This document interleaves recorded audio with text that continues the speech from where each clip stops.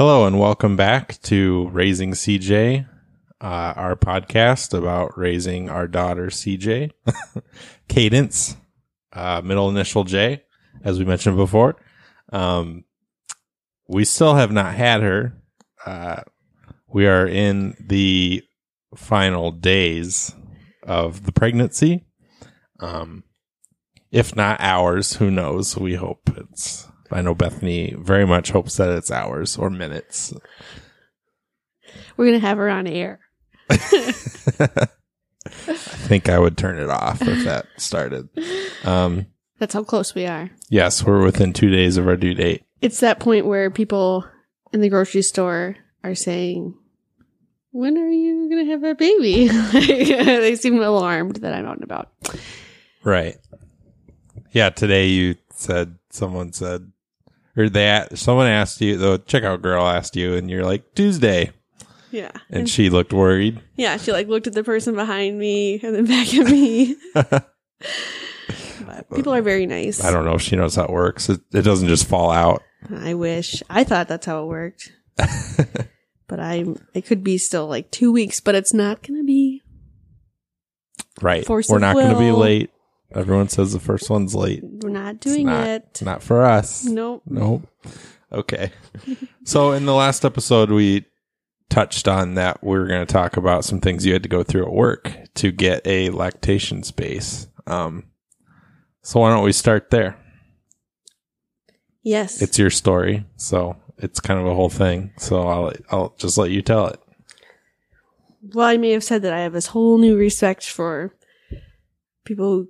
women who go back to work after having a baby. I think I kind of thought about, how hard it must be to be separated from your baby and that kind of thing.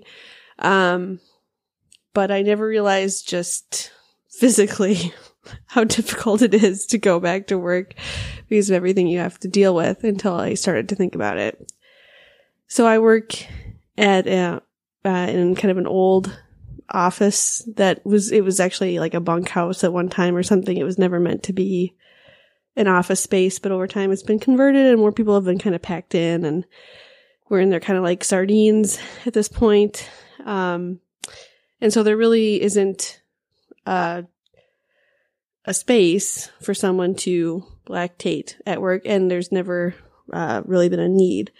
That's not entirely true. 11 or 12 years ago, a part-time employee had a baby, and she did pump in the bathroom when she came back.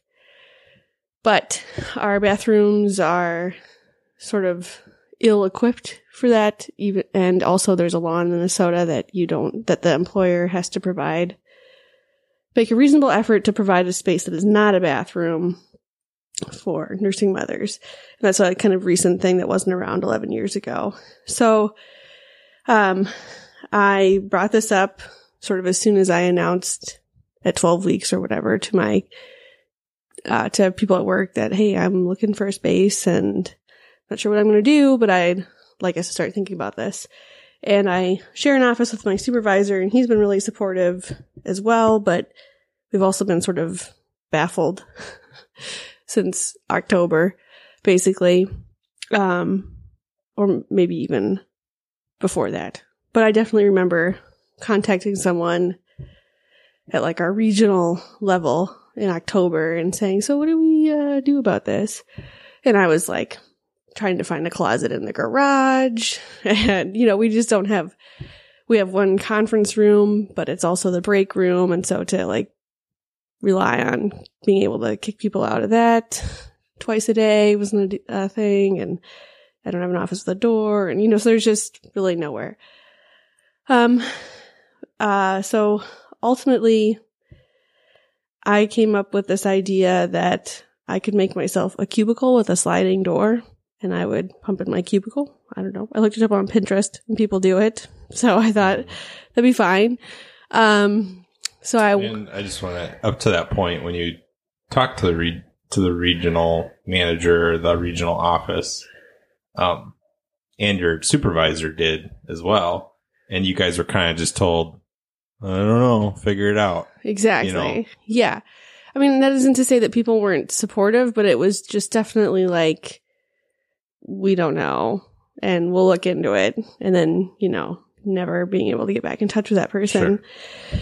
So ultimately, I decided this was something I'd be comfortable with. And also, sharing an office, sometimes is tricky anyway, because, if we're both on the phone at the same time, it can be hard to have a conference call or whatever. So these partitions would in the long run serve multiple purposes.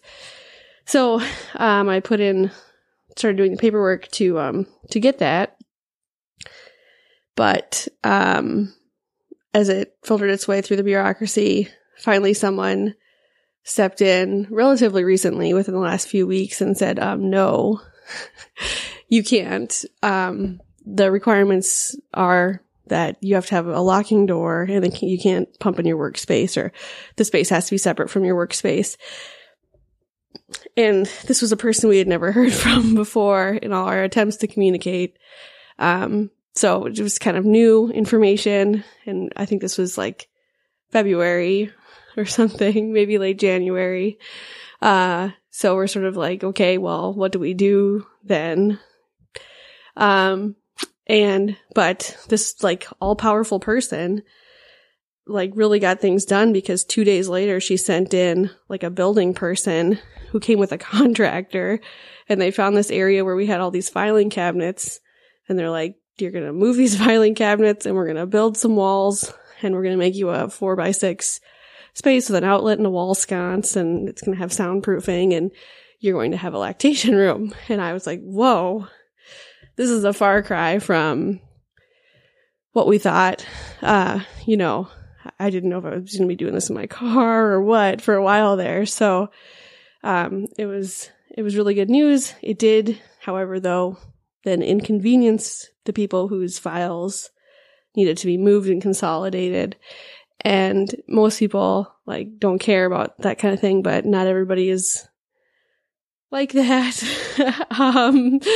So it was a little distressing for me, because people would talk about, we need to get this done for Bethany's room or whatever. And I wanted to just be like, no, it's not my room. No, it's for all future lactating mothers. Yes. You just happen to be the first one in your office.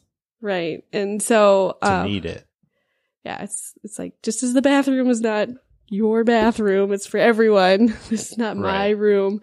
And I was really self-conscious, I guess, about the sort of hullabaloo that everything went through. But I think actually next week, according to an email we got, the contractor person is coming with the drywall and everything to actually start building this space. And it's a really good thing, you know, for the future. There's a really low female to male ratio at my office, but that doesn't mean that we wouldn't hire another woman who would need this, or have a woman come in for a meeting who needed it, you know, or, you know, I could need it again in the future. So hopefully people don't feel it's like a waste of space. And, you know, when no one is in need of it for lactation, it can be used for other things. So I've kind of, it's been hard to make a big stink about it, but I really wanted it. And I think we as a society are moving towards the expectation that women should have this. And so it's a good thing. And then you think about, all right, now I have this room, but you have to have the time to pump, and you gotta get your pump, and you gotta have a place to store your milk, and you gotta be able to clean up afterwards and different things. So it's definitely a whole thing. And just talking to other moms who have been very open, and it's been really kind of fun to hear from other working moms about this topic that they normally don't talk about, just what they've kind of had to go through to get it done during the day. It's not it's something maybe that just happens under our radar all the time. But when you think about the sacrifice a breastfeeding mother makes, it's a big deal, I think. So it's been a learning process. Yeah, but I'm really glad that you're able to get the space figured out and have a plan. I want to back up just a little bit, though, because so that person who came in and was like, no, you can't build yourself a cubicle to do it in. Yeah. So at first, you had not gotten any help or anyone to go with you on this for so long that at first you saw that person as throwing up another roadblock because they were roadblocking your cubicle panels. Yeah, we really thought it was going to end up being an excuse, like, we made a reasonable effort and this isn't reasonable, and so you just don't get a space or something like that. Or, I had finally come up with a plan I was comfortable with. Yeah, just like you were saying. Like you were saying, well, I'm comfortable with pumping in at my desk if I have these partitions. So if they didn't figure anything out, I would hope that they would have allowed you to do that. But at the same time, I'm thankful for this person that kind of went to bat for you and for the rules. And it was weird that somehow this person wasn't involved until the last minute when they were. And then, like you said, like 2 days later, she had a contractor guy or whatever, or building inspector guy go to your office and figured out a place where he could fit a 4x6 room. Yeah, it's one of the frustrating things I think about working for a government or probably even a large company, any large organization, is that according to the title or the org chart or whatever, you think you're going to the right person, but they send you to a different person and a different person. You never get to the right person until, I don't know how this person even found out about my cubicle, but bam, suddenly she was taking care of things. And it is worth mentioning, that it was a woman. I think I had talked to a lot of men before that. So sure. I don't know if that made a difference, but right. So yeah, it was a whole saga. Now, like anything, now that it's getting done, it feels a lot better, but it was a big part of my days, which is weird. It was just weird to think it's not part of my job to make sure that women in my office have a lactation space, but it was a huge part of my job. Yeah. And you said even your supervisor basically spent one whole day on the phone trying to figure it out. Looking at blueprints and drawings. And so it was a big endeavor. And in fact, our state is split into 4 administrative regions, so it's a pretty big region, and we're only the second office out of several to have a space like this. So in the region. So I've been encouraging you as being a trailblazer for women. Yeah, it's important. I think it's one thing to say that you want to have women or minorities or disabled people or whatever, you want them to make up a significant portion of the workforce, and it's a whole other to make accommodations. So we want women to work here, but we'd like them to be just like men. Is kind of the message sometimes. So it's nice that that's changing too. Sure. So that's that. Yeah. So that's the happy ending. The happy ending to the adventure of obtaining a lactation space at work. I haven't asked you this. Are they going to put a mini fridge in that room or anything? They have not said that they will. And I have talked about it. My supervisor, I don't know if I should have used his name. My supervisor and I have talked about it. Yeah. So we might get something, or I was thinking you and I have a mini fridge. Maybe I'd commandeer that for the 9 months or whatever. Okay. I'd have to scrape off my nudie picture stickers, but. Oh, shoot. Yeah, we don't want that. Well, we've talked about how we No, I'm kidding. I would. Yeah. I just thought it'd be a funny joke to say that. Nudie pictures on it. Well, you do. It's from college. It's true. Yep. It's a college fridge, just and it hangs out in the garage in my main area. Just like the monitor you gave your parents after you left college that had little nudie stickers on it, and they left them on it for a year and a half. I don't know why they did that, but I know. I don't know why you gave it to them like that, and I don't know why they left it, but it was funny. Yeah, that was. We're going sidetracked, but it's fun. Yeah, when I was in college, they'd send you subscribe to Playboy, and it would come with a sticker with a lady on it, and if you wanted it, and then you put that sticker on the thing and send it back. Nope, I put mine on my computer monitor, and I guess my parents left it on after I gave them my computer monitor because theirs crapped out. So that was a dumb story for no reason, but anyway, last time we talked, last time we had a podcast, you were 2/3 through your third trimester. now we're in the last couple days. I know you feel pretty miserable, so why don't you talk about how it's been? Yeah. And I complain a lot because there's a lot of physical discomfort and there's a lot of emotional discomfort as well because I'm just so excited to have the baby and I just want this to be over and I know it's going to happen soon and I'm not the most patient person, so I'd rather it just happen now than keep waiting. And I'm not sleeping and I don't think that helps very much either. Right. And the experience of what it's like to go into labor is so different for so many people.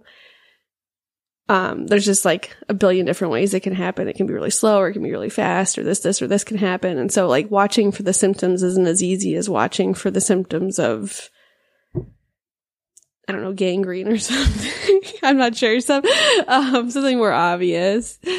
Maybe it's like predicting the weather. I'm not really sure. You don't really know, what's going on. So I'll like wake up in the middle of the night and I'll be like, oh my gosh, I think that's contractions.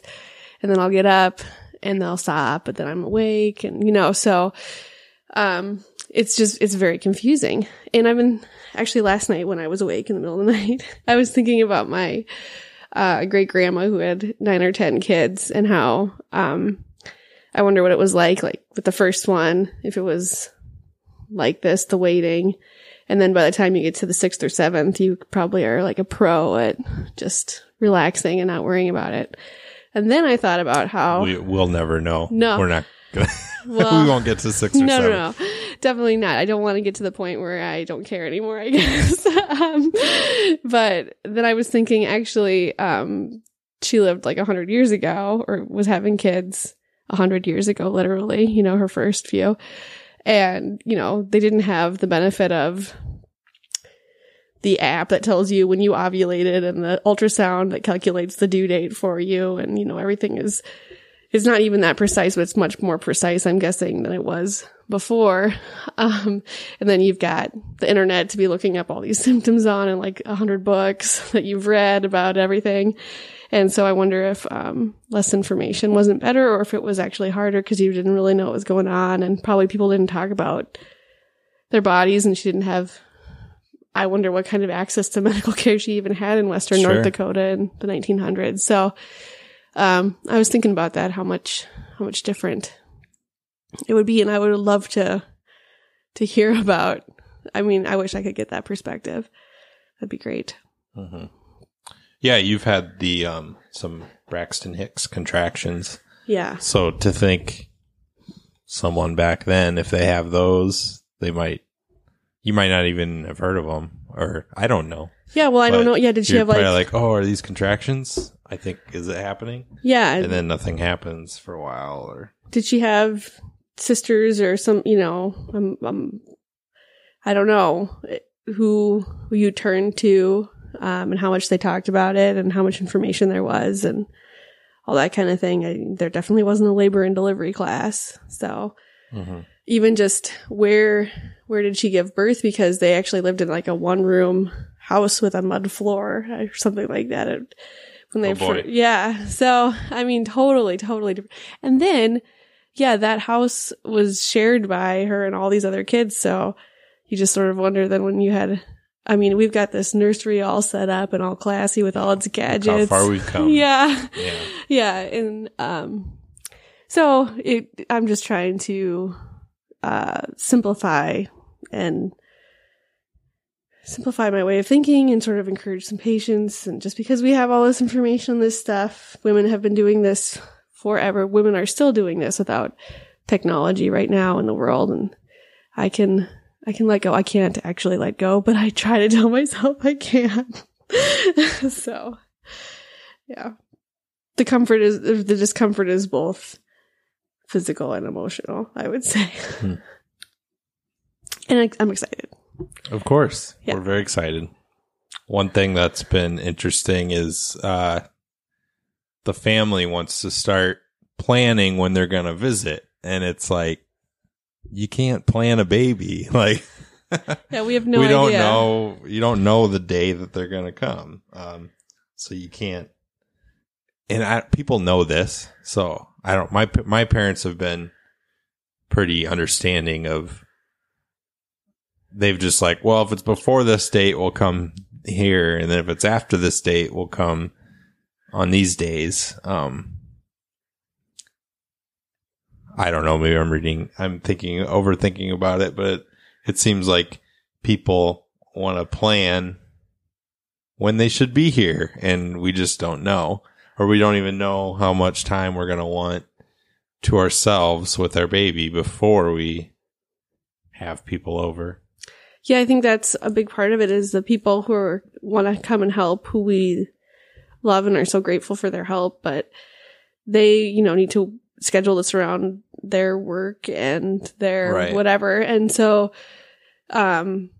they kind of want a general idea. So, sure, she's due on the 7th. And then do you want like a couple weeks alone, or do you want help right away? Or, and the first thing is we don't know. I mean, she's due on the 7th. She could be born on the 20th. I mean, that's totally plausible. Yeah. Some people are 2 weeks late. Yeah.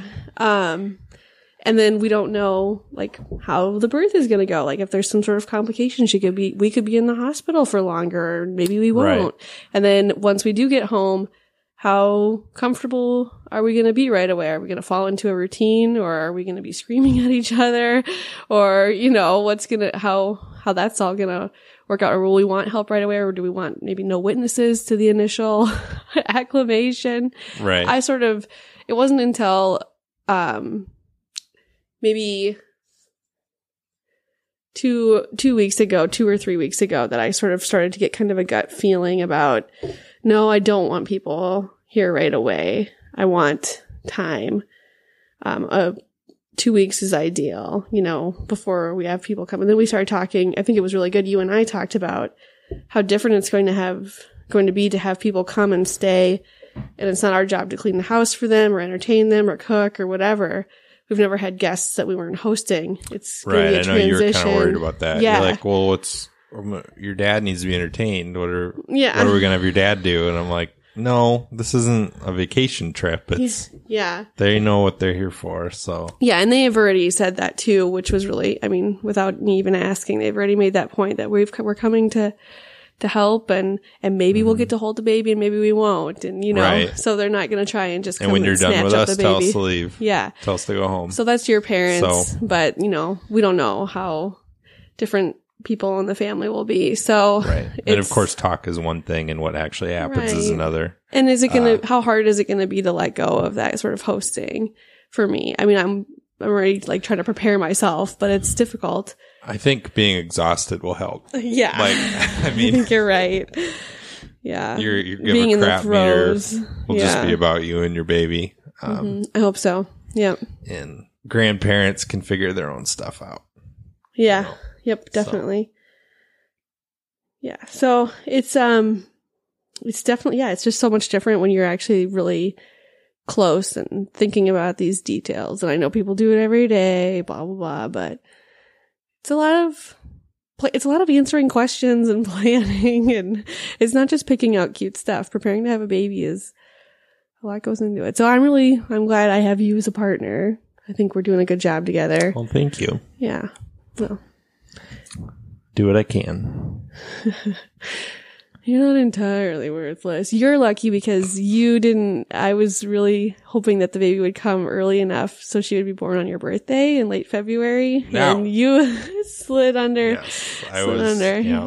So if the baby was like a week early, would have been really close to my birthday. And Bethany was devilishly wishing for that, I guess. Yeah, well, just because you so didn't want it to happen, that I thought it'd be so funny. But I guess I'm winning. You did win. And so now you're probably getting more upset with me every day that goes by that I'm winning. But it's far enough away from my birthday now, baby. So anytime you want to come out, I'm okay with it. Yeah. I don't know. Anything else? No, I think that's, just we're documenting the sort of anticipation here and what goes into just right up until the clock. And the next time we do this, there'll be an infant right there sitting next to us. Yeah, we will not.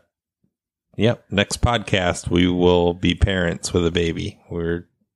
Won't fit one in before that. So Better not. Dun, dun, dun. I guess if like they do have to schedule an induction or something, maybe I'll come on and cry for 25 minutes about it. just cry. 20 minutes of Bethany crying. Yeah.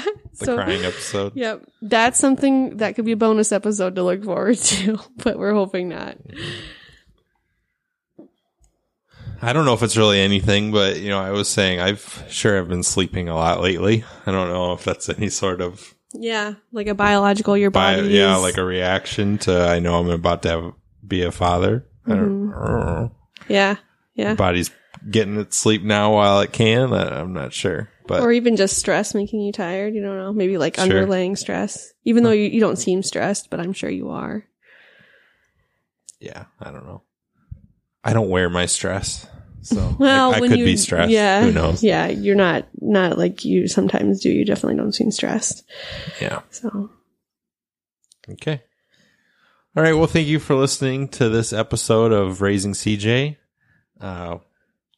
We'll have a baby next time. So we're very excited for the next episode. See you then.